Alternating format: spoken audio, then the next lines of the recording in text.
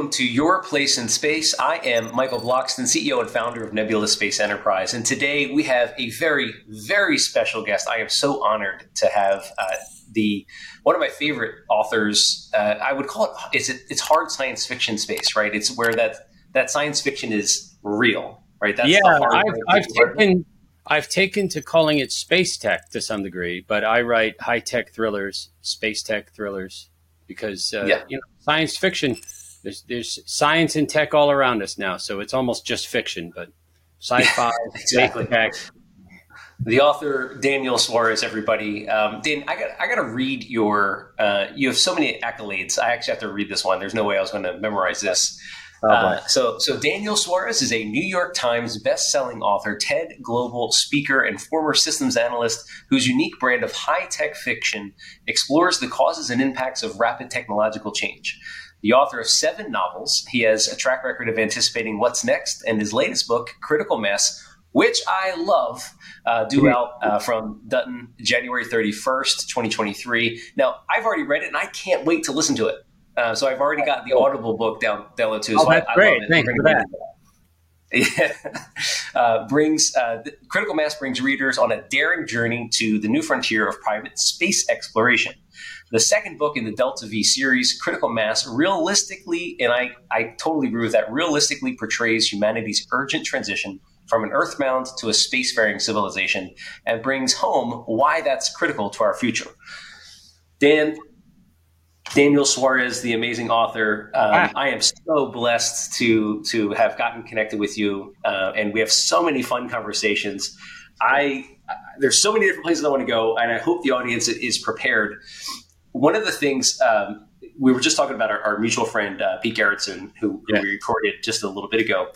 One of the things that this entire podcast is meant to do, the name is Your Place in Space, right? So the idea is that anyone in the world can find their place in space. Doesn't matter if you're currently a plumber, a fashion designer, doesn't matter. We want to help you find your place in space.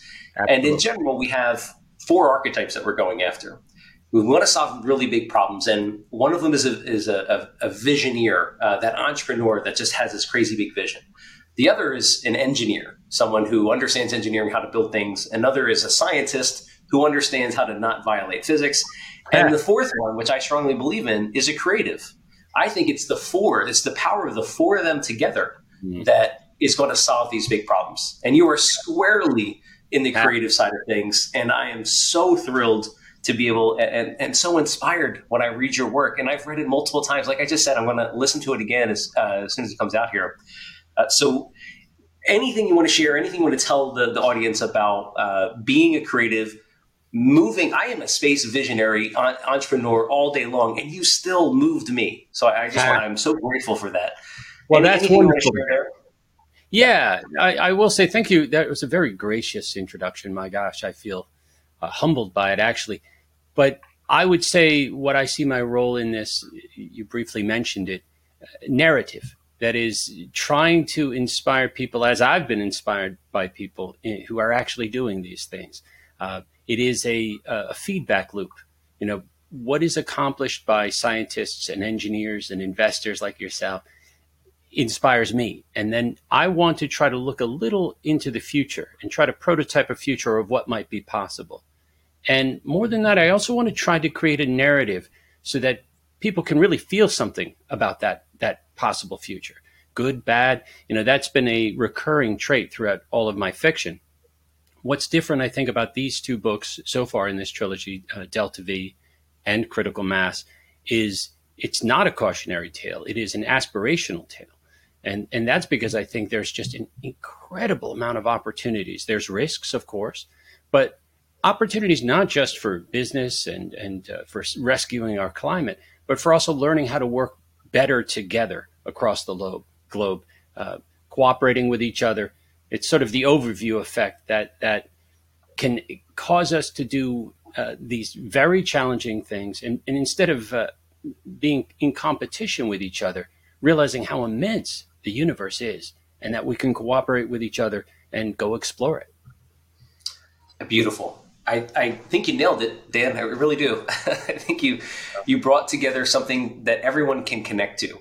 when they read that. Now, your background is in space. I feel like you're a brother from another mother here. I had no business being in space, and yet here I am.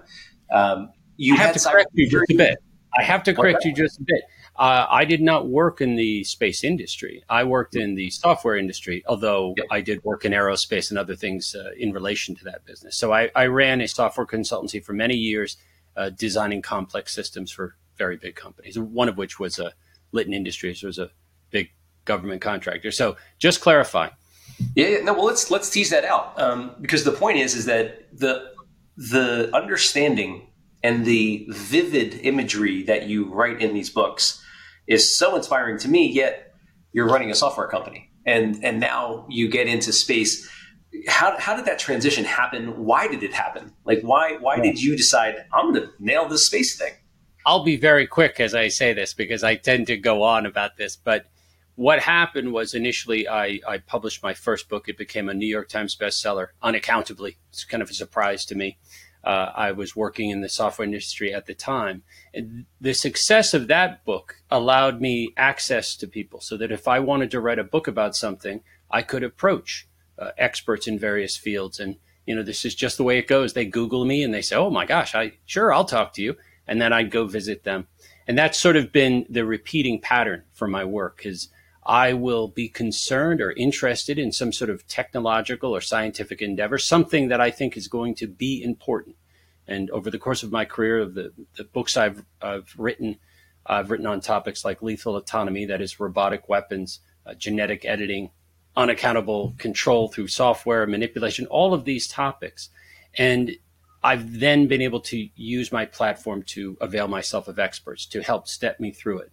So in some ways, what I view I'm doing is meeting with all of these very focused subject matter experts and helping to bring their work out and make it accessible to mainstream readers, to help them understand the nuances and how these can affect their lives, these new technologies.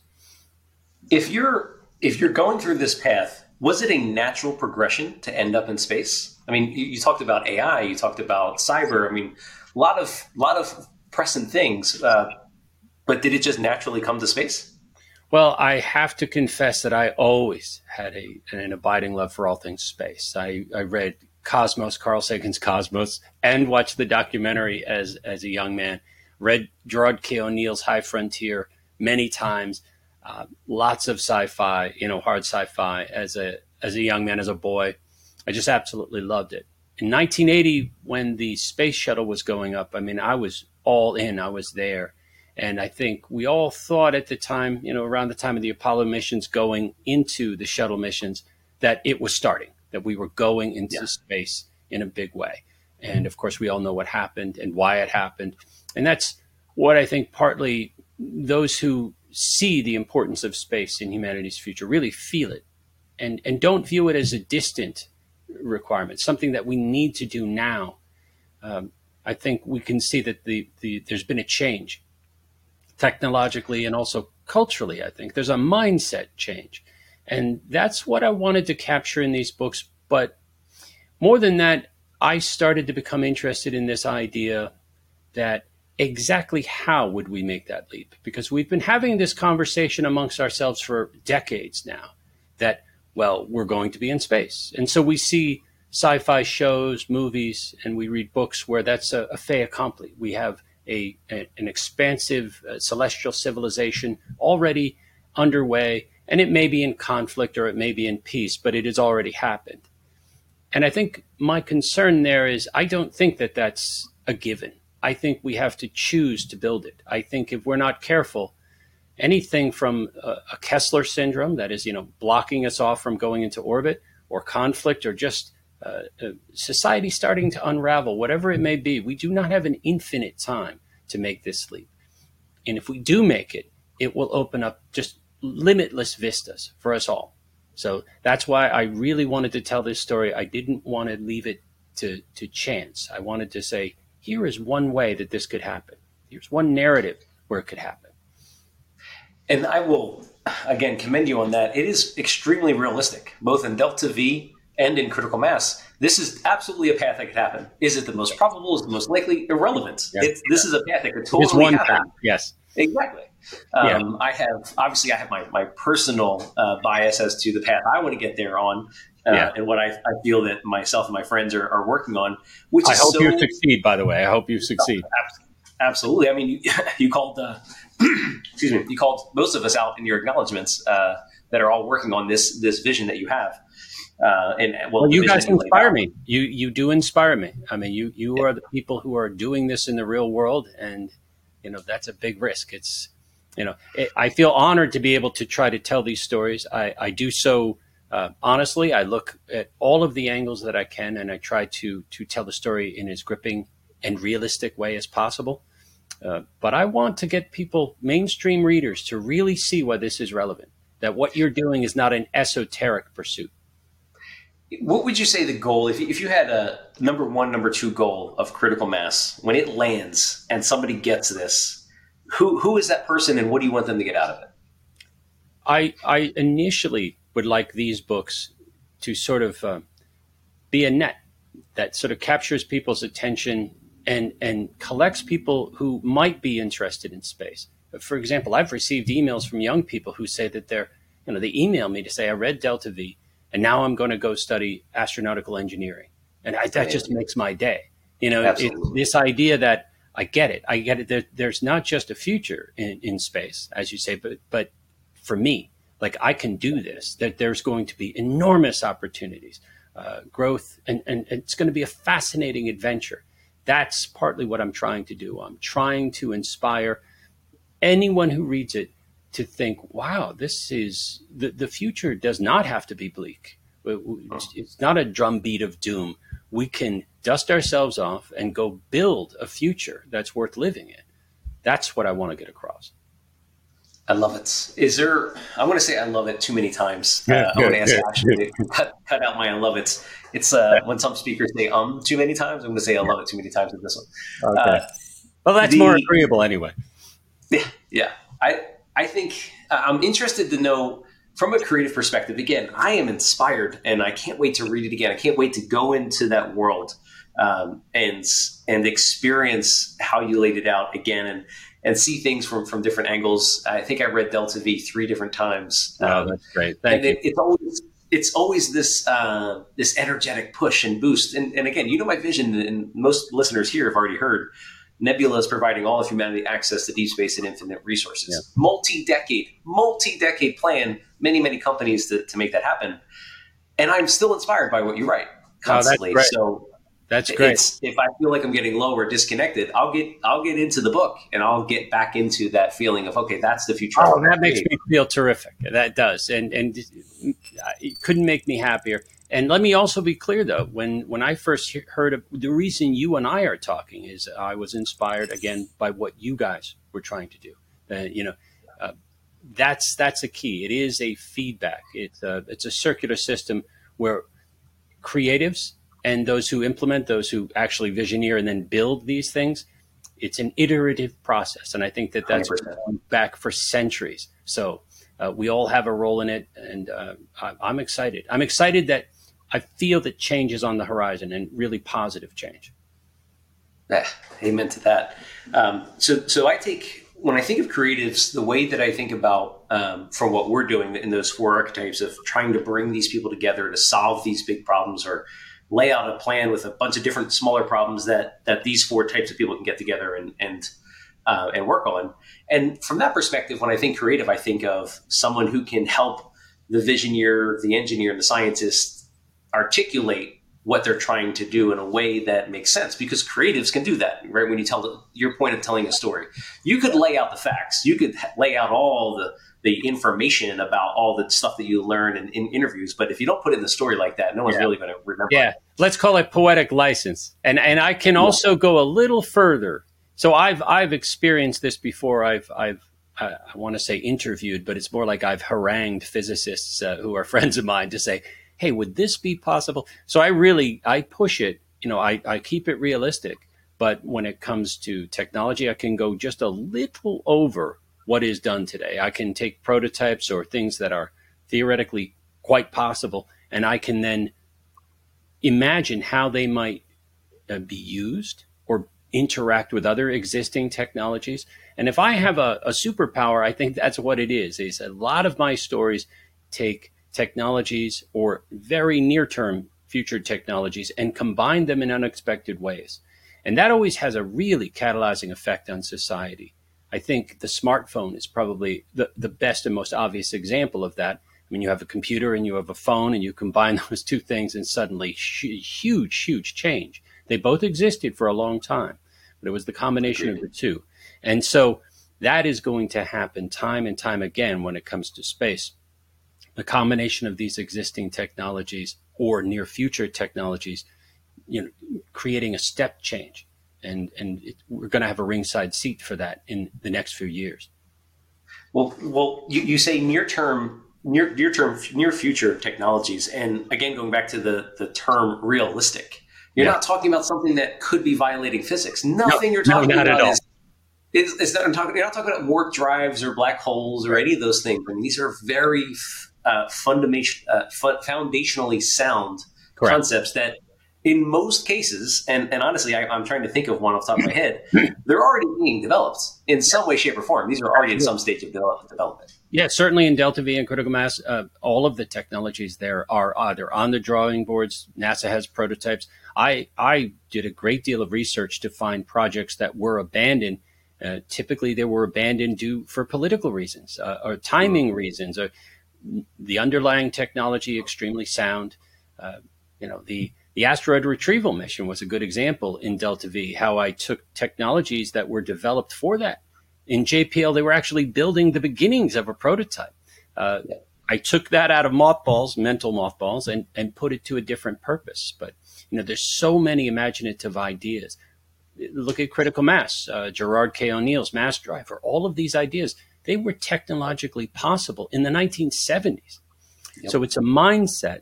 And that's the other thing I really want to explore in these stories, is the character's mindset of the explorer, because that is what we're addressing here, is a new frontier.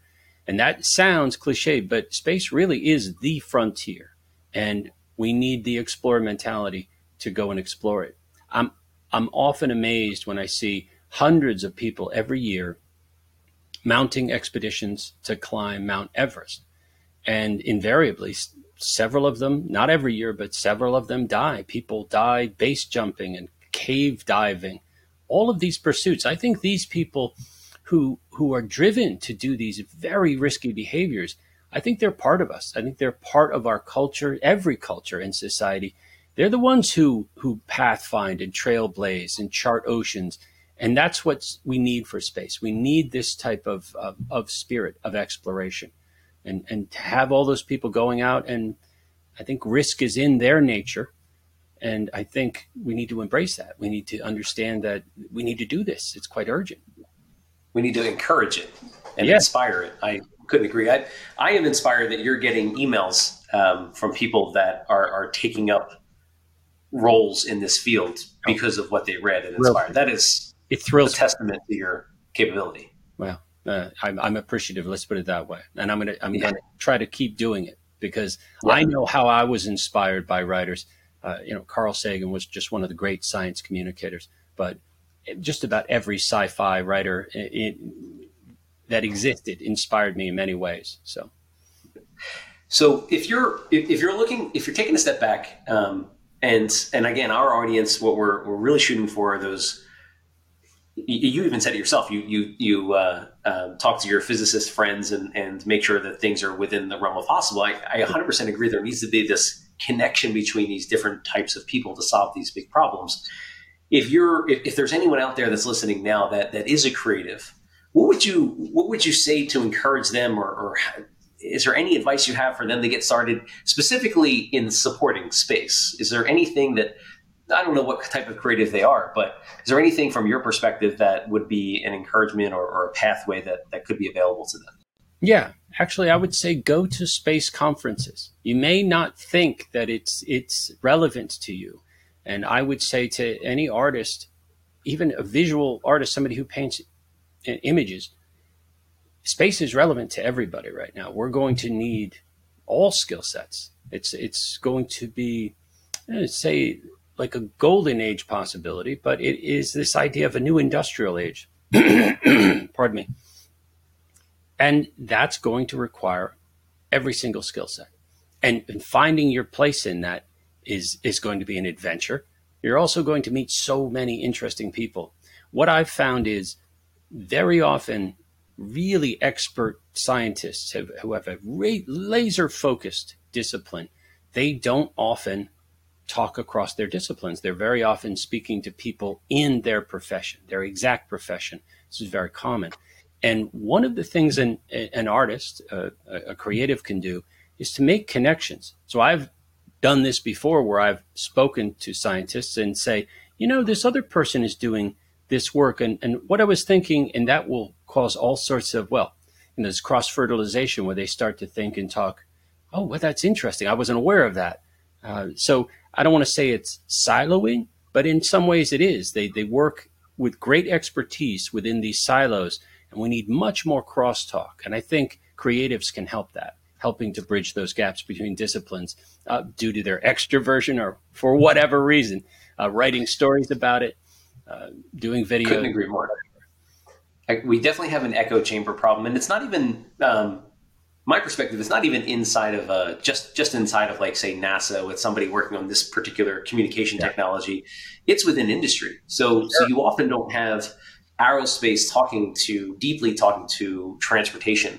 Or other opportunities where they're not necessarily connecting. And I love the advice of going to a conference. I went to my first space conference, and that's where I met Lieutenant Colonel Pete Gerritsen. At my first space conference, I said some crazy stuff, and he's like, I want to talk to that guy. What he said. You and we met at a virtual, it was during the pandemic, but we met at a space conference, and I would sit and listen. I feel like, the scribe sitting on the edge listening to the adults talk about big stuff. But I would then go away and I would highlight things like, I need to know what this term is. I need to know what that is. Or I would contact people offline and say, hey, can I ask you some questions? Very often they were extremely cooperative and would tell me and help me tell an accurate story, which is, that's the thing that I think is so rewarding for an artist, is to be able to work with people who are building this future. I want to touch on a topic as we're getting close to the end of the close of the first segment here. But the only thing that survived from an ancient civilization up until recent civilization was a story. It was the myths. Yeah. Now I find that to be insanely powerful. If we're thinking about, none of our technology survived. None of our capabilities survived. None of the cities survived. None of the transportation, nothing survived except for the story. And that myth is what we ended up being able to build megalithic structures and farming and herding and all that stuff.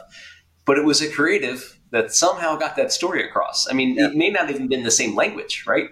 No. But that's the power to me. That is the ultimate power of creative. Like, that's what lasted. That's what lasts. That's fascinating. And I often think of it, this is the software guy in me, I often think of the beliefs and what motivates us, the stories we tell ourselves. That's like the firmware of us. And we pass it down from generation to generation, what motivates us and drives us.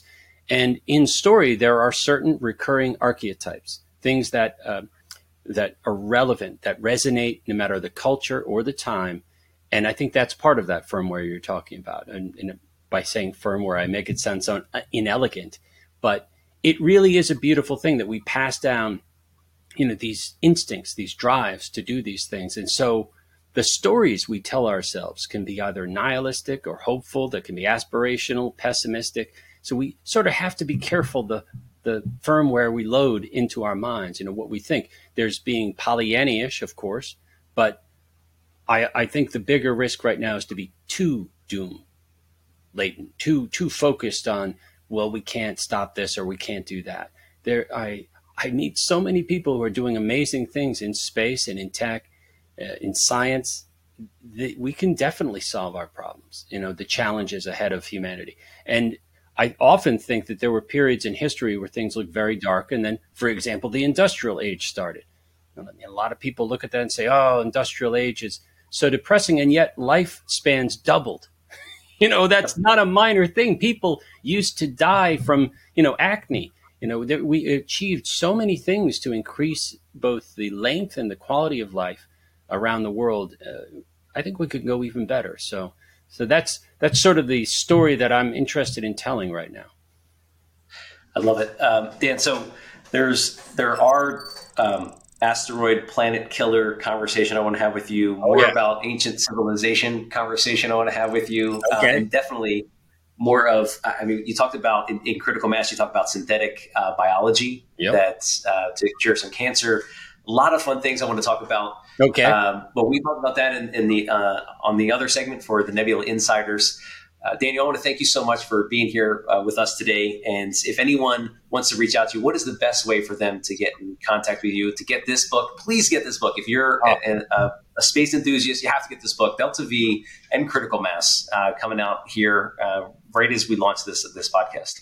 Well, thank you so much for having me. I will say you could go to daniel-suarez.com to learn information about me and my books. And also, I am going to be touring for this book. So I'm going to be at Romans in Pasadena I'm looking at the map here, February 1st, Mysterious Galaxy down in San Diego, February 6th, Books Inc. in Palo Alto on February 8th, and Poison Pen in Phoenix on February 17th. And finally, University Bookstore up in Seattle on February 22nd. And I always love to meet my readers. So if you can come out and see me, I would love to see you. Wonderful. Thank you, Dan.